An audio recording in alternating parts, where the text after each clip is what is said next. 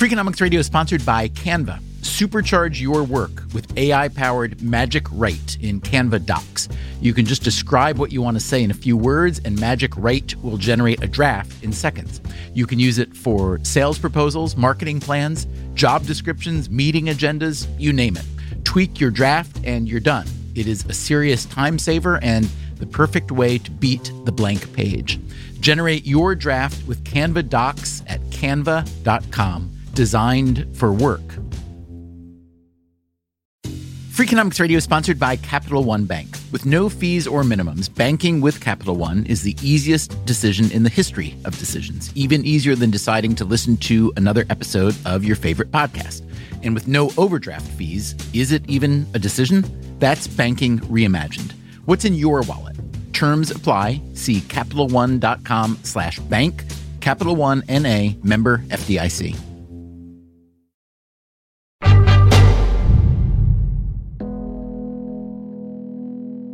In 2019, the Department of Justice revealed the findings of an FBI investigation with the codename Operation Varsity Blues. Here today to announce charges in the largest college admissions scam ever prosecuted by the Department of Justice. The scam involved wealthy parents funneling bribes through a college consultant to get their children into schools where they didn't belong. There were fake test scores, fake athletic credentials, and cash payments to college coaches. The actress Lori Loughlin and her fashion designer husband Massimo Giannulli paid $500,000 to get their two daughters into the University of Southern California as recruits to the highly ranked USC crew team, even though, as the New York Times put it, neither girl participated in the sport. An applicant to Tulane University was described as an African-American tennis whiz, even though she didn't play competitive tennis and was white. Among the other universities involved were Yale, Stanford, Georgetown, some of the most elite schools in America. All told, 57 people were charged as a result of Operation Varsity Blues, including coaches, exam administrators, and, of course, parents. These parents are a catalog of wealth and privilege. They include, for example, CEOs of private and public companies, successful securities and real estate investors, two well-known actresses, a famous fashion designer, and the co-chairman of a global law firm. A couple parents even went to prison for a bit, including Loughlin and the other well-known actress, Felicity Huffman. This became a huge story, and it led to many questions. Who knew what at these universities? How could something like this happen at such esteemed institutions? And, really? You can just pretend to row crew to get into college? But there was one question that answered itself. Why would the parents do this? The answer is that slots at these top schools are incredibly scarce and incredibly valuable. Getting an acceptance letter from them is like that scene from Willy Wonka. 'Cause I've got a golden ticket. As we learned last week in the first part of this special series on college, there are some 4,000 institutions of higher learning in the U.S., and they fall into two distinct categories. The vast majority of those 4,000 are effectively open enrollment. Open enrollment meaning you have a good chance of getting in as long as you have a high school diploma. That's one model. The other model is a more competitive model.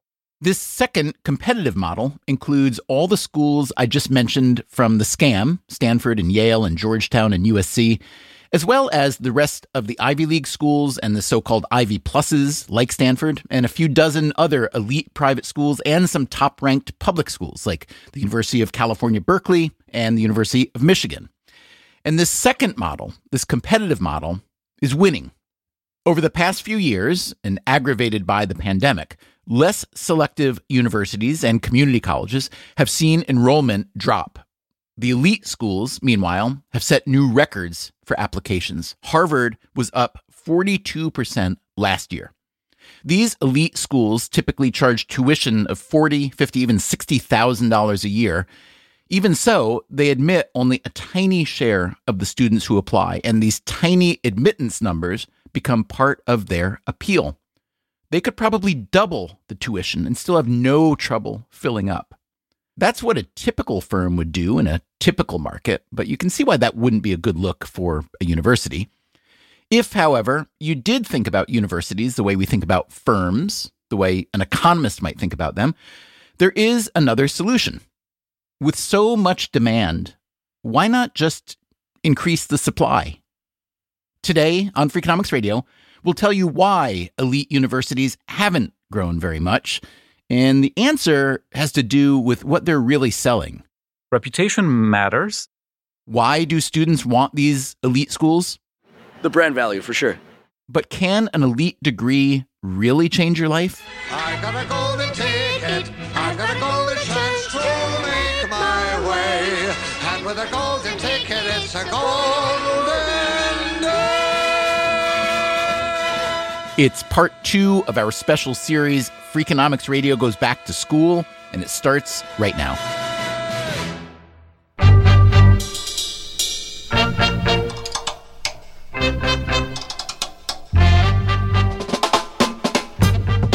This is Freakonomics Radio, the podcast that explores the hidden side of everything, with your host, Stephen Dubner.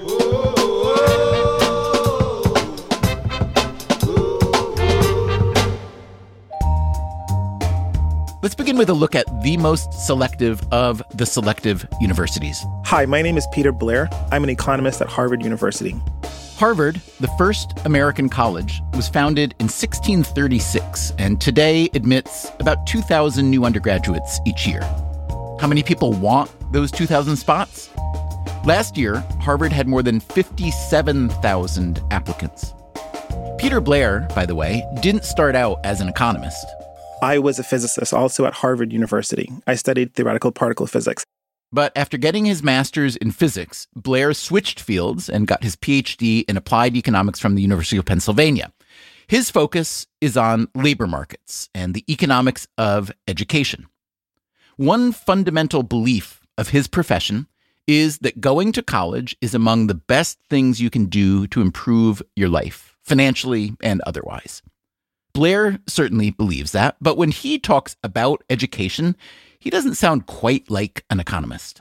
One of the best explanations of the purpose of education is the Reverend Dr. Martin Luther King's statement that education is preparation for citizenship. And citizenship has to do with voting. Citizenship has to do with contributing to your own economic well-being, as well as contributing to the economic well-being of the broader society.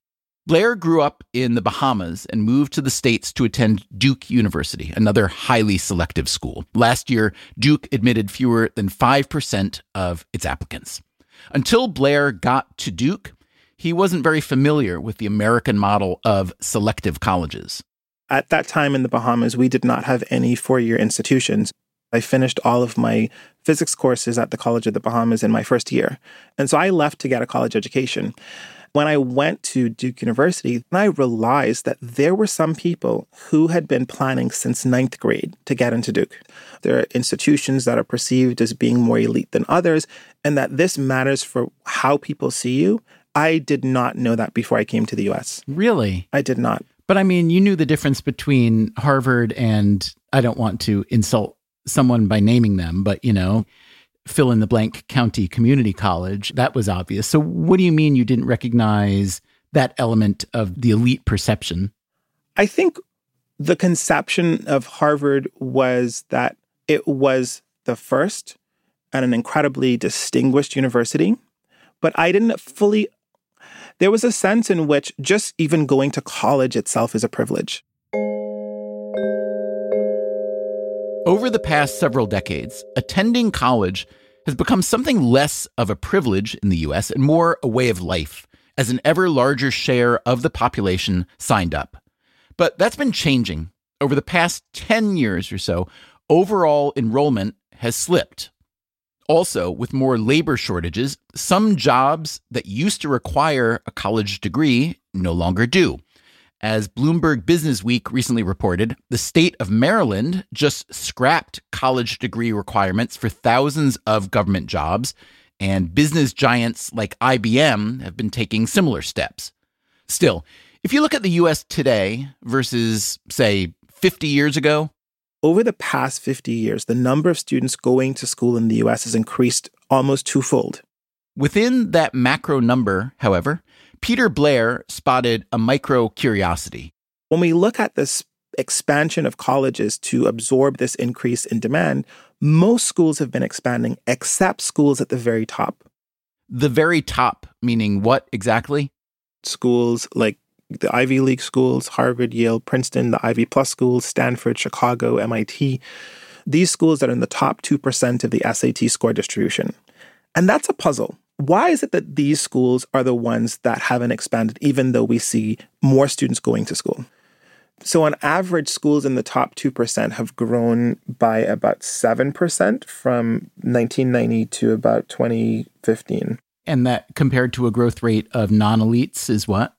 It's about 60%. Can you think of a parallel from another industry? In other words, let's say it's the automobile industry or some other industry where somebody is winning, right? Somebody is considered the best. Wouldn't they want to expand more? Yes. In most markets, what you want to do is get more market share. Even companies like Apple are engaged in this process. What's surprising about this is that for most of their lifetime, elite colleges have been the largest colleges. So Harvard, Yale, at one point, they were the first, they were the only, and they were the largest. In fact, between 1940 to 1980, Stanford and Princeton expanded by quite a bit. And so this puzzle really is a modern phenomenon. Elite colleges have historically expanded with the population. It was in the 1970s and 80s that the elite schools stopped expanding. This happened even as demand was rising and as less elite schools were growing. Back then, even the most selective schools weren't that selective. As recently as the 1990s, in fact, admissions rates were much higher than today. Yeah, it was close to 40 to 50%. So it was basically a coin flip to get into the University of Chicago or the University of Pennsylvania. And these are phenomenal schools. The admissions rate at Columbia was around about 30%. At Stanford and Harvard, it was hovering around about 20%. When you look at these admissions rates now, the University of Chicago, the University of Pennsylvania, it's closer to 8 or 9%. When you look at Harvard and Stanford, it's closer to about 4 or 5%. How much are the lower admission rates driven by the fact that most students apply these days to many more schools than they used to? It's not just driven by the fact that students are applying to more schools. Students applying to more schools itself is a function of the fact that elite universities have not expanded. It's really about the kinds of competitive dynamics that gets fostered over time when the number of spaces at these elite institutions is kept relatively stable or stagnant over time. So why did only these elite institutions stop growing? To solve this puzzle, Peter Blair and his fellow economist Kent Smetters wrote a research paper called Why Don't Elite Colleges Expand Supply? It entertains a variety of potential theories. So one theory could be universities want to keep quality the same, the quality of the students. That doesn't seem to be the case. The students that are getting into these universities now are even more qualified than when I was going to college. Okay, so student quality doesn't seem to explain it. What about the quality of faculty? Maybe there just aren't enough qualified PhDs to teach a bigger pool of elite students. It's not that. We see that there are more people graduating with PhDs. Their CVs look closer and closer to folks who are on the tenure track. Okay, maybe these older schools just don't have enough physical space to put a lot of new students. Well, Duke has lots of space. Stanford has lots of space. Even Columbia can build vertically, right? What about money? The amount of resources that universities have has increased tremendously because of gifts, increased returns on endowments. This is a very true fact. Most elite schools have massive endowments. Harvard's is the largest at around $52 billion. Yale has $42 billion, Stanford, $38. And so you can go through a lot of the obvious explanations, and they don't seem to check out with the data. So what other explanation could there be?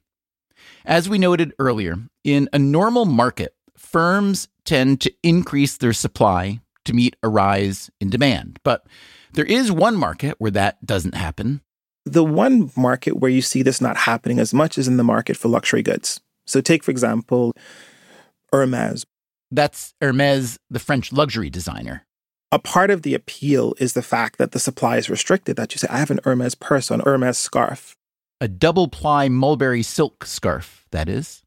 And so this is one kind of industry where you see that scarcity itself confers value on the object.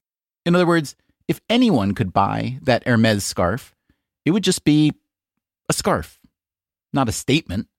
An Hermes scarf says something about you.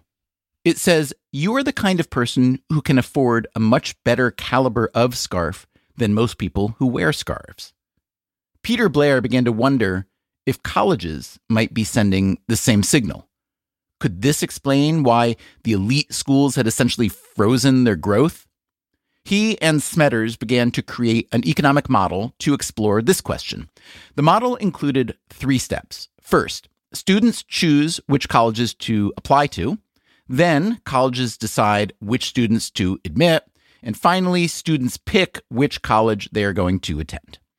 As you can imagine, there are a multitude of variables that affect each step: the total number of applicants, the academic and extracurricular quality of those applicants, as well as net tuition costs and other factors. And there was one special variable they included in the analysis, the same one that applies to luxury goods. Universities are competing on what we call prestige, which is a relative measure of how selective is my university relative to its peer institutions. Now, Blair and Smetters took their model and fed into it real-world application and matriculation data from Harvard, Yale, Princeton, and Stanford. They did this twice. First, with the prestige variable turned on. We find that when we calibrate the model with prestige on, we're able to fit the patterns in the data, which show that admissions rates have been declining at elite institutions, and also the average SAT scores have been going up both for applicants and also for matriculants. So that's with prestige on. The model fits. In other words, their model successfully recreated the reality. Then they turned off the prestige variable. What'd they find now? What we find is that in the absence of prestige, admissions rates would go up, the number of applicants would go up, the number of matriculants would also go up, the average test scores would go down slightly, and also the number of applications per slot would in fact decrease. And so competition would soften at elite institutions. In other words, if elite schools weren't competing to position themselves as super exclusive luxury brands, they would admit more people and it would be easier to get in. You could imagine this would make a lot of people happy. But who might not like it? Just guessing here, but how about the elite college's administrators and faculty and alumni and current students, all of whom really like the idea that their school is so exclusive? How did it come to this? How did a college education become so much like a double-ply mulberry silk scarf? Here's one fact to consider. In 1983, right around the time elite colleges stopped expanding and started becoming more selective, U.S. News and World Report issued its first ranking of colleges and universities. If you have ever been within a mile of a college applicant or their family, you know the U.S. News ranking system has become an obsession. So did the U.S. News rankings cause selective schools to become even more selective? We don't argue that that's causal. What we do in the paper is we show that in a model in which universities care about prestige, which itself is a relative comparison, that you can get the kind of dynamics that we see in the data. So in my experience with college and university presidents and admissions officers, there is a strange something going on. And we hear a lot of public gnashing of teeth about, oh my goodness, we so wish that we could share our amazing university experience with more people. And it's such a tragedy that our admissions rates are inevitably so low. That's what you hear publicly. But I have a sense that just behind closed doors, those universities revel in those absurdly low numbers. Can you talk about how meaningful that number is to the universities themselves? I would broaden it and say that as a society, we celebrate exclusivity. And even for the parents who are preparing their kids by investing in test prep, investing in coaching, when you think about the alumni of universities too, who are looking at the increase in selectivity of their colleges and looking at it as a mark of pride when they say, oh, I would not have gotten into XYZ school today, but my children are going to get into it. I think there's a deeper human instinct that's not just sitting with university administrators and presidents, but it's sitting with parents, it's sitting with students, it's sitting with alumni. All this human instinct was there to see in Peter Blair's model and his research paper. It's an elegant paper. I love the math. I went through the model. I thought it was really good. That's Morty Shapiro, the president of Northwestern University and another economist who studies education. We met him in last week's episode. Northwestern is itself an elite school, and Shapiro was previously president of Williams, the top-ranked liberal arts college in the U.S. But he says that in a country with 4,000 institutes of higher learning, all the attention paid to a handful of elite schools is misplaced. Of the 4,000 colleges and universities, there's only about 150 of them that are really the global name brands. And, you know, a small percentage of those, 39 of them are the highly selective, very heavily resourced privates. And they only enroll, I mean, get this, I don't know if you knew this number, they enroll 170,000 undergrads. So 1% of the undergraduate population of 17 million go to one of these name brand universities. And yet, so much of the research is on that. Why don't they expand? Why do they? On and on and on. I want to give you a different example, which is Australia. Peter Blair again. So Australia has a group of 8 universities. They're called the Group of 8, which is the equivalent of the Ivy League in the United States. So you have 8 universities in Australia, their very best, that educate a quarter. And when you look at the doctors and the dentists in Australia, those universities educate half. So does the Australia model mean the elite American schools should expand? Let's say we went from 170,000 undergrads to 250,000 undergrads, roughly. The world would change? I mean, 80,000 more out of 17 million? Are you giving me a break? So let me ask you this. It seems that some prestige schools do find expansion attractive when it's in a place where the money just flows, let's say the Middle East or some parts of Asia. I once visited a friend who was teaching at one of these campuses. He's a writer, lit teacher, and the literary journal for his class was actually subject to censorship from the government. So I'm thinking at this point, well, that feels like a cash grab. That feels like an institution that says, you know what, I could make, let's say, 1,000 slots available in the U.S. for whatever population I choose, but instead I'm going to do this. What's your take on that? Well, I've never been a fan. I think it depreciates the value of your brand. When I was president of Williams, because we were ranked number 1, there was a delegation from Singapore came over and they said, we want to create a liberal arts college. And I said, you're talking to the wrong person. Because when I was at University of Southern California, before that, as a dean and a vice president, we closed some of our international campuses and programs because it didn't have our faculty. And I think we were giving degrees to people that conflated, with the domestic versions. And it was just not a very good imitation of it. So I said, boy, did you talk to the wrong people? And I said, go to one of the other ones. And they had a deal with David Oxtoby, one of the great presidents. He was president of Pomona at the time, and they cut a deal that they were going to open up a liberal arts college. And then I don't think the faculty liked it, or maybe the deal wasn't what they promised, and David and the gang pulled the plug on it, and then they went to Yale. And Yale did it, right? For a while. They did it for a while, and now it's gone. So I'm not a fan of that. If you have a product that's a prestige product, or people expect a certain level of quality, and then you have a knockoff version of it that's nowhere as good, you lose at the end. Shapiro may not like the idea, but it's happening. New York University has opened outposts in Abu Dhabi and Shanghai, and several elite schools have opened campuses in Qatar, including Georgetown, Carnegie Mellon, and Morty Shapiro's own Northwestern. That campus, which specializes in media and journalism, opened in 2008, before Shapiro came to Northwestern. He plans to retire later this year, so the Qatar campus will outlast him.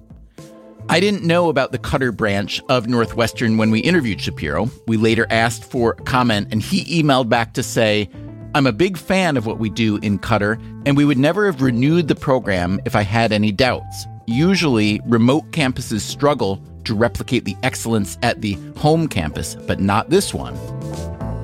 It may not surprise you that elite schools would open outposts in some of the richest places in the world. These universities are, after all, global brands, and there are rich customers all over the world. On the other hand, a university is meant to represent something radically different from a global brand like Hermes or Apple. Universities are devoted to research and the spread of knowledge, so why not open a few satellite campuses in some deserving low-income countries? Yes, that might eat into their endowments a bit, but would it perhaps be more successful in boosting the prestige of these schools rather than skimming some money from oil kingdoms? Coming up after the break, a potential solution to America's elite university problem. So this would be very similar to what's happening with the Paris Accords around climate change. And stick around to the end of this episode for a preview of the latest news show from the Freakonomics Radio Network. For hundreds and hundreds of years, dogs really weren't even legal things. They weren't even property. But first, Freakonomics Radio goes back to school right after this.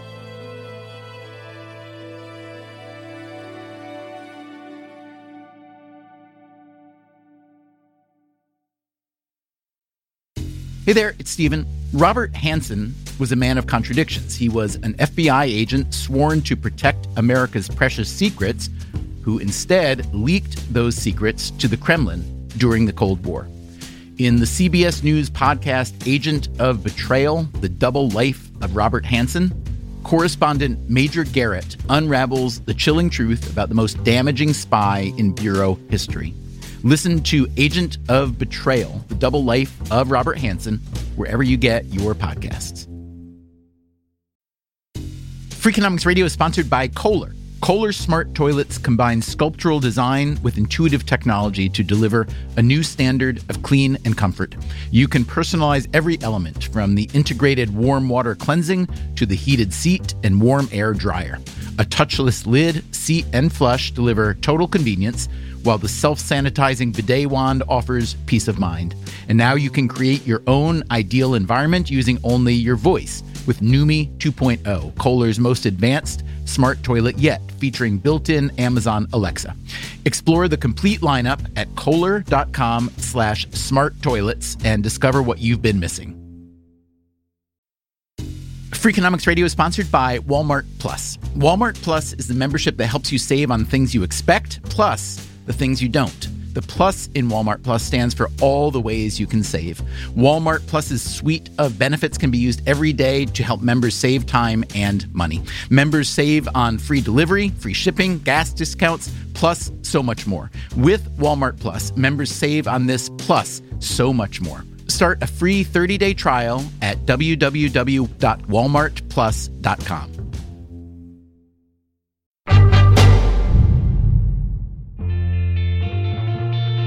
When economists analyze something like the U.S. university system, they tend to look at it as a market, even though there are some obvious differences between going to college and buying a new laptop or deciding where to eat dinner.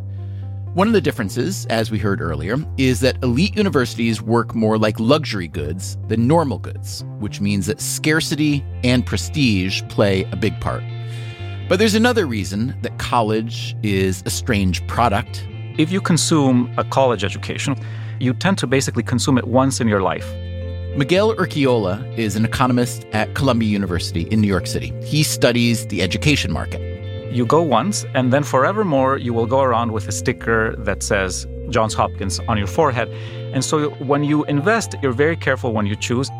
How much does reputation matter to college students? That's a hard question to answer empirically. To get some anecdotal answers, we went up to Urquiola's school, Columbia, which is currently tied for second in the U.S. News & World Report ranking of best American universities. We asked students what they valued more, the Ivy League education they were getting or the Ivy League brand attached to it. It's a very difficult question. We did hear a fair amount of pro-education sentiment. The education here is obviously incredible.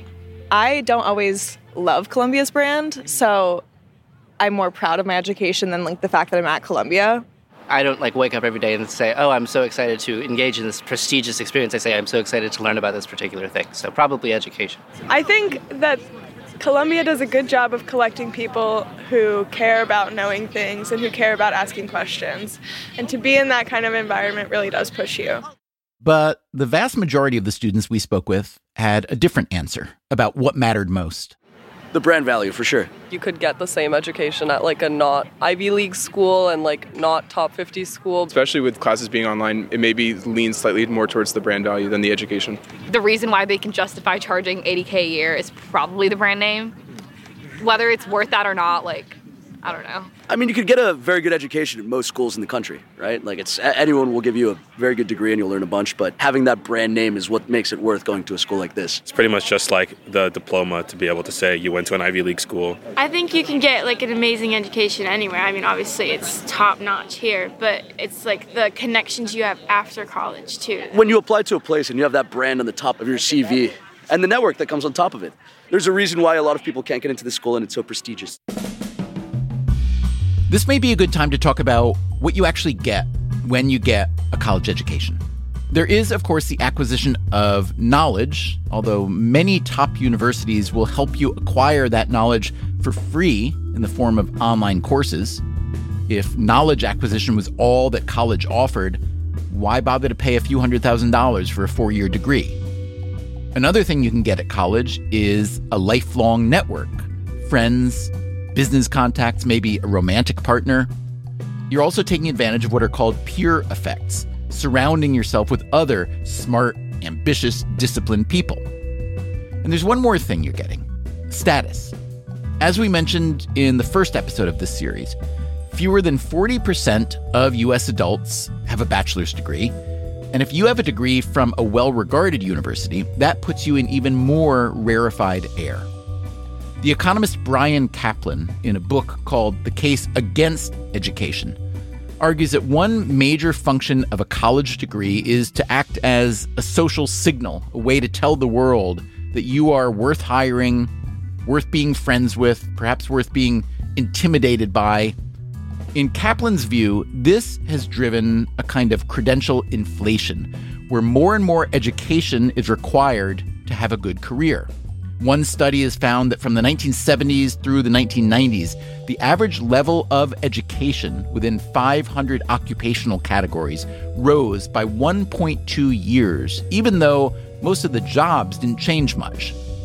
You can also see a link with the rise in credentialism generally. In the 1950s, only about 5% of U.S. workers needed an occupational license in their chosen field. Today, it's about 25%.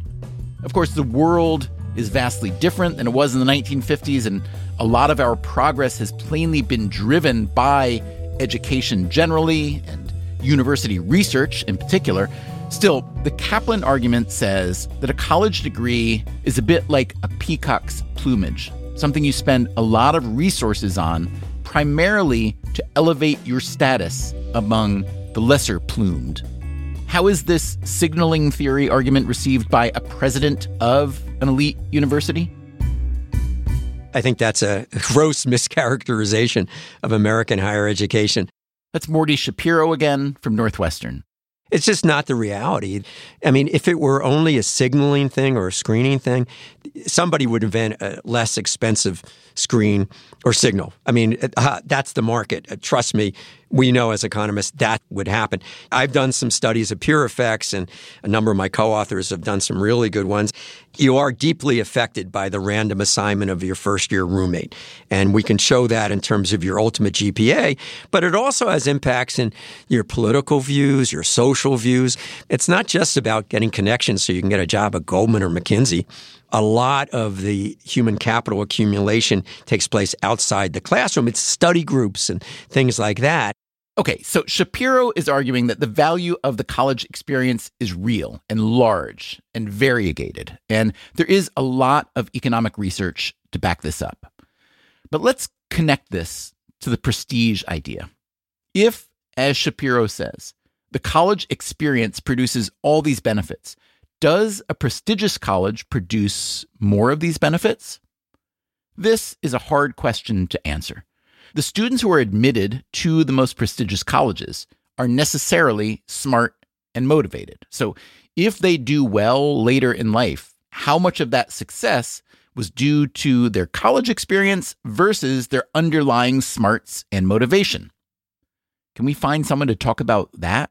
Sure, I'm happy to talk about it. That is Amalia Miller. And I'm a professor of economics at the University of Virginia. Miller told us about a research paper by Stacy Berg-Dale and Alan Kruger called Estimating the Payoff to Attending a More Selective College. This is a paper that was published in 2002. And basically, it tries to measure the relationship between attending a more selective college and later life earnings. They tried to find a way to get beyond correlations. So not just comparing people who went to more selective schools and people who went to less selective schools. They were able to do this because they had data on where people applied to college, where they'd been accepted and rejected, and which college they attended. They also had data from their incomes later in life. You might imagine Penn State and Yale. And so you could have someone who applied to both those schools and got into both, and one of them goes to Yale and the other goes to Penn State. And let's look at their earnings. We're not going to compare the student who went to Penn State and didn't apply to Yale. And we're not going to compare a student who went to Penn State, applied to Yale, and got rejected from Yale. We're going to compare students who applied to and got into the same schools, but then ended up attending other schools. Their analysis included more than 14,000 students from 30 colleges. What they find in the data is they first find the raw correlation that kind of fits with expectations and perceptions, which is that the students who attend more selective schools do have higher wages and better labor market outcomes. That's the raw correlation. Okay, that's what you might expect. The graduates who attended better schools earn more money. But again, was the school responsible for that? Did the student who got into both Penn State and Yale and went to Yale do better than if they'd gone to Penn State instead? Their result is that there was, on average, no benefits in terms of higher earnings to attending a more elite school or a more selective school than a less selective school. In other words, once you hold everything else equal, the more elite schools did not boost earnings. Although we should note, that's on average, as Miller said. The researchers did find that elite schools boosted certain subgroups. They actually have a follow-on paper that uses more data, and they do find potentially a wage benefit for people from more economically disadvantaged groups and minority students. Morty Shapiro has also seen this effect. The return to selectivity is much higher for people of color, and particularly for Black men, and particularly for first-generation students. And Miguel Urquiola again. For certain types of students, going to a school like Harvard gets you into the right clubs. My guess is that parents believe it's very valuable, and that parents may be looking at a variety of outcomes. Let's talk about professors for a moment. So if elite universities are often optimized to produce really great academic research, to what degree is that at odds with also producing really good instruction for the paying students and the paying parents? Because it strikes me that the best researchers often, at least the ones I know, don't have that much interest in teaching. And that's exactly what the students and the parents want. Yeah, I think that there could definitely be a trade-off in this regard. So, for example, it could very well be that some economics instructors at a place like City College or Rutgers are better than some economics instructors at Princeton. And this could be in part because the people at Princeton are selected on their research output, and they may have less energy devoted to their teaching. Let's just pluck one out of history. How was Sir Isaac Newton as a professor? There's anecdotal evidence that he wasn't very good. Many people were sleeping in the class. And, anyone who's been to school, to university particularly, knows of cases where someone who's very brilliant on the research front is just disorganized or boring. I had the chance to have instruction from Nobel winners who will go nameless. No, not nameless. We always name them here. Who seem to be particularly disorganized. Morty Shapiro, wearing his economist hat and not his college president hat, has analyzed the impact of faculty skill. He wanted to compare how students did if they had an intro course taught by a tenured or tenure-track professor versus a non-tenure-track professor, including an adjunct. Adjuncts are essentially freelancers who get paid much less than tenure-track professors and who are leaned on extensively by even elite colleges to teach a lot of classes. Shapiro found that students who took intro courses with non-tenure-track professors did better in more advanced courses than if they'd had a tenured or tenure-track professor for the intro course. One reason tenured professors may not be as good at teaching is that, as we mentioned earlier, the top schools may value research over classroom instruction. Still, if you are the student or the parent of a student at an elite school, shouldn't classroom instruction be pretty important? Miguel Urquiola says that reputation and prestige tend to trump the actual quality of instruction. One thing I always like saying is, if you're in, say, New York City and you have a very reputable restaurant and you stop cooking well, it won't take long before you're out of business. You'll die. On the other hand, you could mismanage an elite American university for decades and you'll still be there. You have a lot of margin of error. The preservation of that elite status, would you consider that a useful and perhaps even noble incentive or a selfish incentive for the universities? I think it has both features. So it is selfish and in a way can be viewed very negatively because why don't you just take more people? Why are you trying to keep this sort of club and this sort of prestige? The other way of seeing it is that prestige is what enables these schools to have access to a tremendous amount of resources and lots of talent. And one way you could rationalize it, and I think it's perfectly defensible, is to say, if I'm Stanford or if I'm Johns Hopkins, my job is to be doing, for example, research and producing knowledge that does serve the common good, right? People at Penn were involved in the creation of the COVID vaccine, right? People in Peru are extremely grateful that this happened, and people in, Ghana. So let's talk about this from the perspective of, let's say, a high school sophomore or junior, maybe the parent of that student. Can you talk for a moment about the best way to think about the college choice, especially along two dimensions that I see a lot of people struggling with? One is reputation and one is fit. So with reputation, it seems that in certain circles, almost all students want to attend the highest status university to which they can be admitted. And if they're admitted to University of Chicago and Princeton, then maybe there's a little bit of a debate, well, Ivy versus Chicago, et cetera, et cetera. But I sense that in other circles, there's more of an interest in finding the right fit. And that fit may have to do with the academic programs, the general environment, the kinds of people that attend the university as students, the kinds of people that are faculty there, the cost of the university, and so on. So can you give some general advice to that parent or student about how to think about reputation versus fit? Yeah, what I would put generally in the category of fit is like, what will this school do for my kid in terms of teaching them something that they like or teaching them good skills? And the reputational side is more, what will this school do for my kid in terms of the brand that will be attached to my kid? Reputation matters. There's evidence that it matters on the labor market. We end up going for the reputation rather than for the fit because the fit is going to be something that's hard to measure. You cited evidence of a positive relationship between university status and the labor market. How strong is that evidence?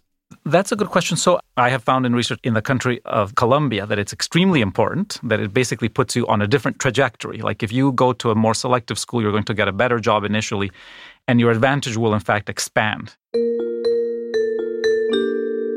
Wall Street almost exclusively comes to the most elite universities in the U.S. and says only these universities are going to have direct access to Wall Street.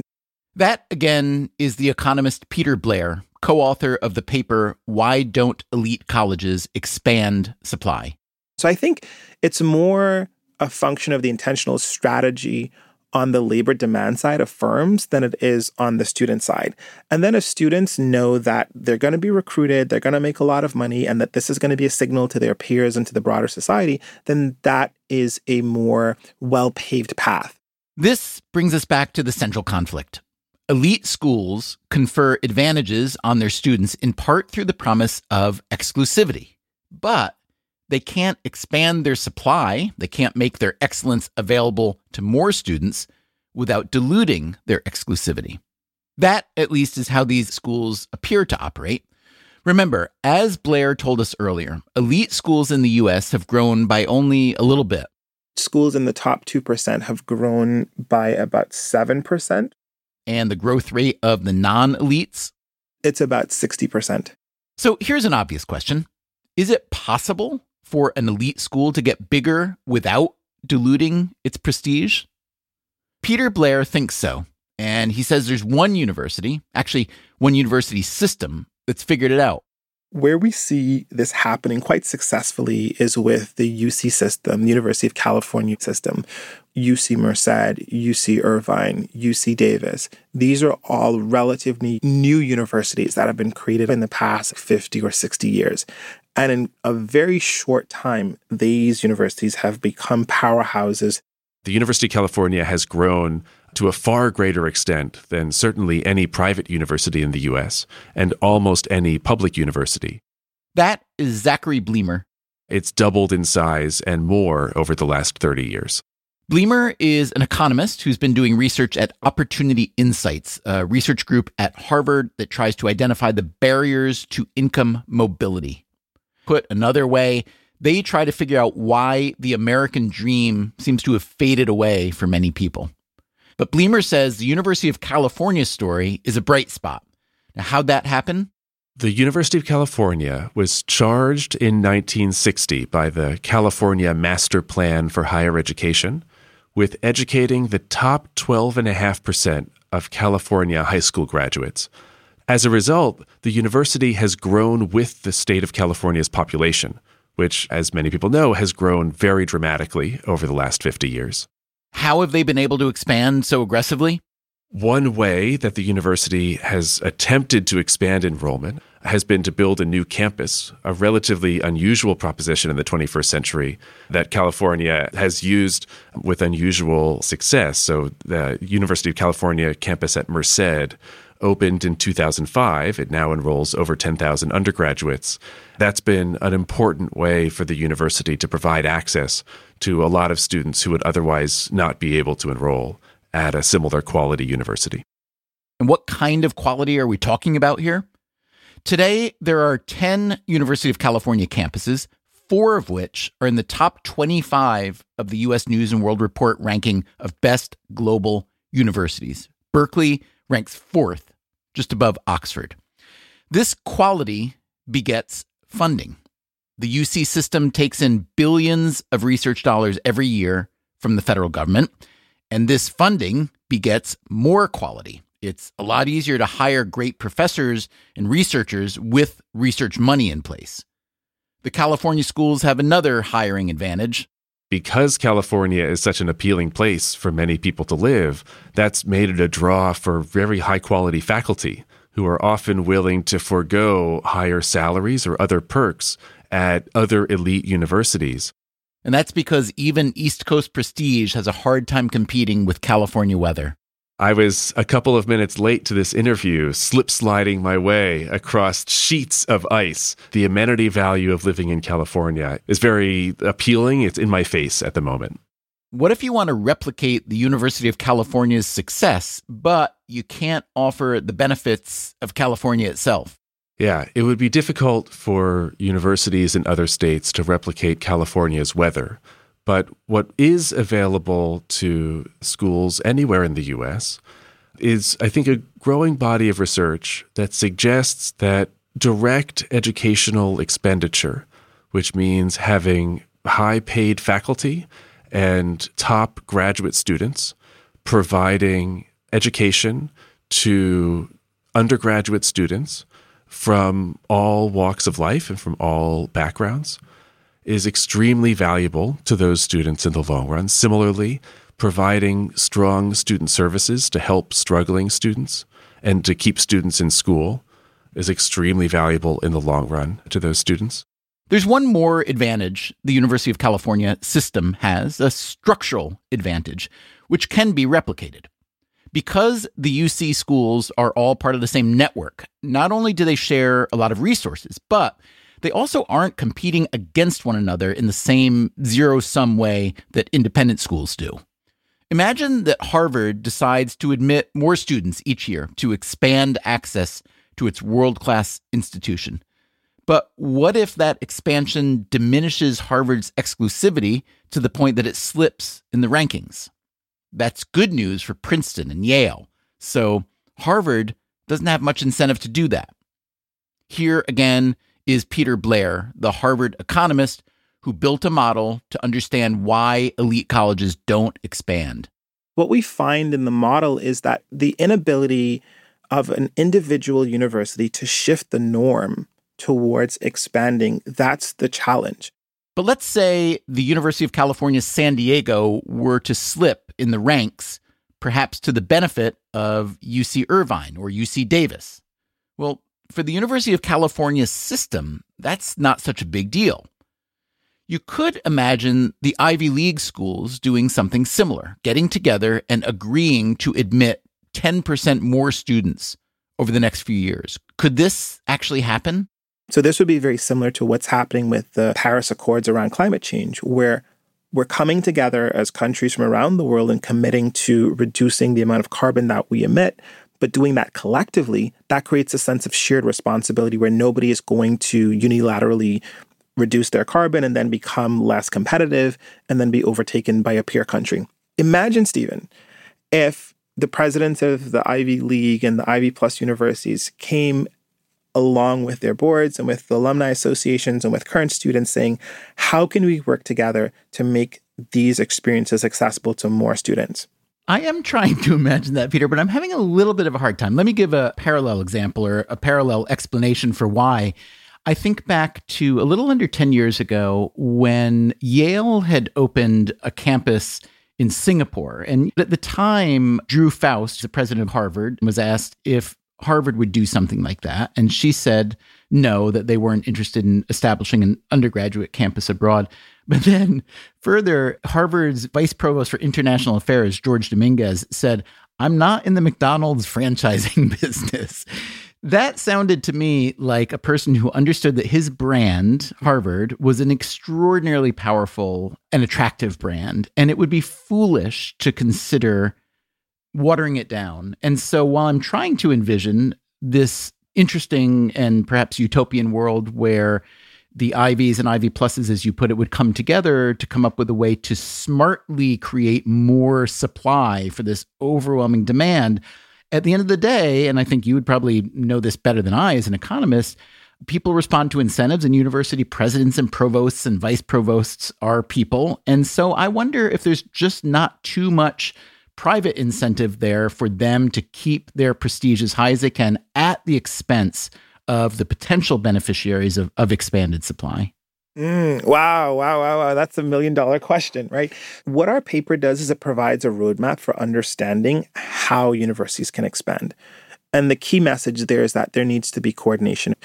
We don't think that the goal is to try and point the finger at universities. And in fact, what the data and the model are showing us is that the lack of expansion is not because universities are acting selfishly, right? It really is because of their inability to coordinate more broadly. And in fact, they're constrained by the law, which reduces their capacity to coordinate.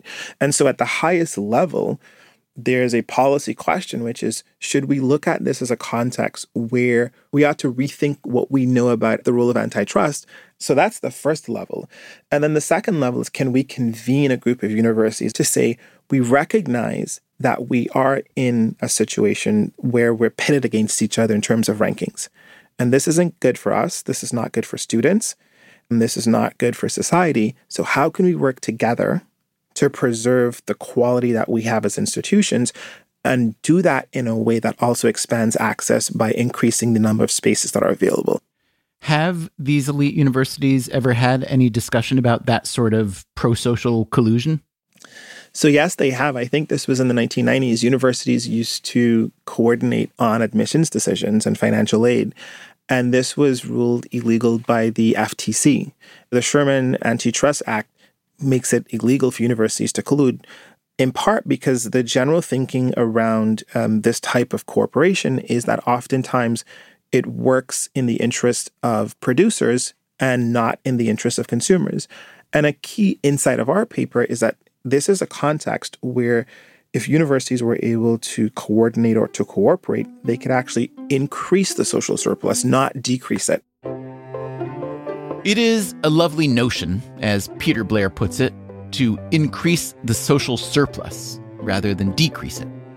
Isn't that the whole idea behind the university in the first place? But one reason this sort of collusion isn't likely, and why universities probably won't receive an antitrust exemption anytime soon, is because of a different sort of collusion they've allegedly engaged in. As a recent New York Times headline put it, lawsuit says 16 elite colleges are part of price-fixing cartel. The complaint argues that these colleges have overcharged an estimated 170,000 students who were eligible for financial aid. Headlines like these, and research like Peter Blair's, and scandals like Operation Varsity Blues, all this makes it hard to believe we're actually heading for a big change. It can also make it hard to even root for universities. Miguel Urquiola again, from Columbia. Politically, I think the U.S. has gotten into a situation in which sometimes I joke that the university doesn't have a lot of friends. From the right wing, there seems to be a lot of suspicion of the university because it often is perceived to be friendlier towards a more left-leaning orientation. From the left wing, the university is viewed very badly because they're basically perceived as this machine for perpetuating inequality. And so sometimes I think the university is basically left abandoned and, no one's going to protect it. Coming up next week on the show, we find someone who is very willing to protect it. Hi, my name is Chris Paxson. I'm president of Brown University. We'll ask Paxson why college has become so expensive, why schools like hers are so exclusive, whether too many campuses are indeed captive to progressive politics, and why the elite schools are so careful with their massive endowment funds. An endowment is not a giant savings account that we can use for whatever we want. That's next week on the third episode of our special series, Freakonomics Radio Goes Back to School. Until then, take care of yourself and, if you can, someone else, too. And don't forget to stick around till after the credits to hear a preview of the newest podcast from the Freakonomics Radio Network. It's called Off Leash. You will not want to miss it, especially if you happen to have a dog.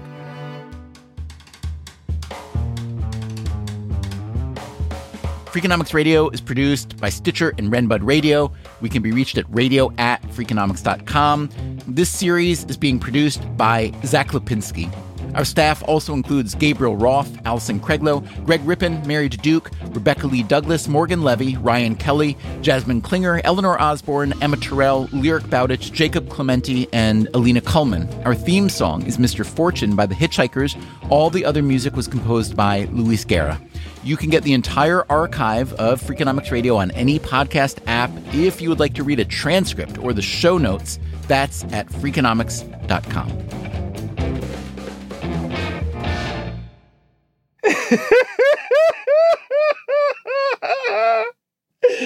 Jesus, take the wheel.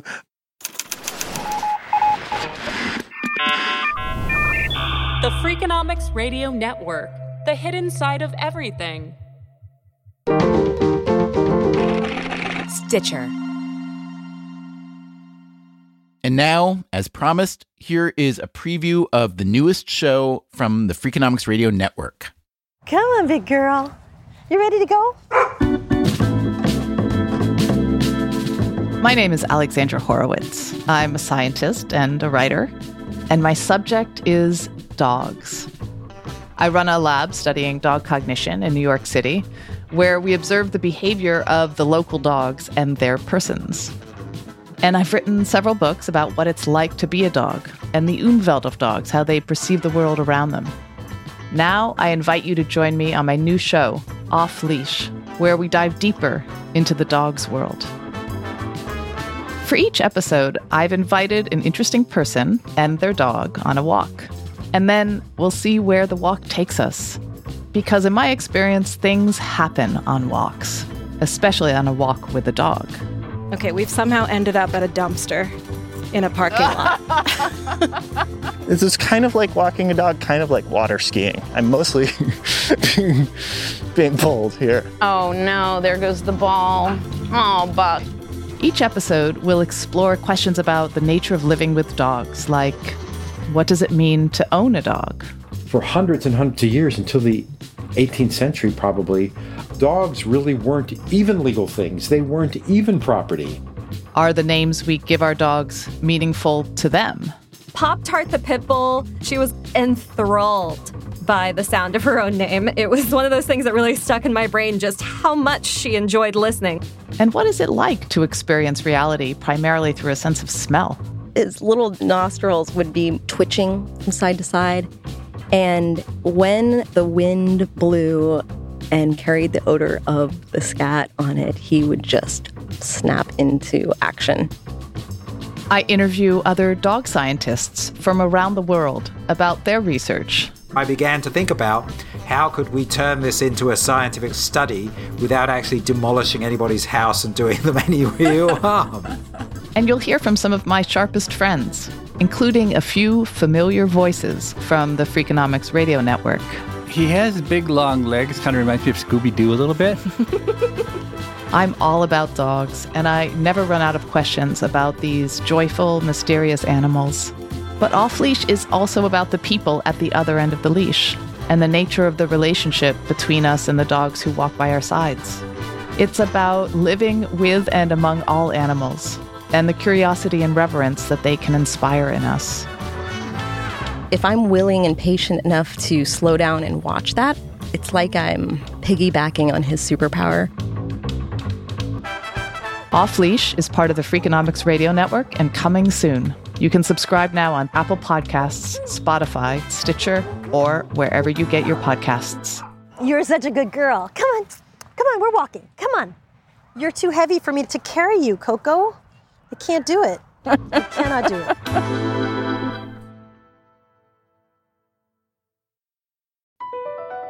Across America, BP supports more than 275,000 jobs to keep energy flowing. Jobs like updating turbines at one of our Indiana wind farms and producing more oil and gas with fewer operational emissions in the Gulf of Mexico. It's and, not or. See what doing both means for energy nationwide at bp.com/investing in America. At Amica Insurance, we know it's more than just a house. It's your home, the place that's filled with memories. The early days of figuring it out, to the later years of still figuring it out. For the place you've put down roots, trust Amica Home Insurance. Amica, empathy is our best policy. Want the same expert advice you get from the pros in the store while shopping online at DiscountTire.com? Meet Treadwell, your personal online tire guide that matches you with the perfect tire for your vehicle. Get your best match in 1 minute or less with Treadwell by Discount Tire.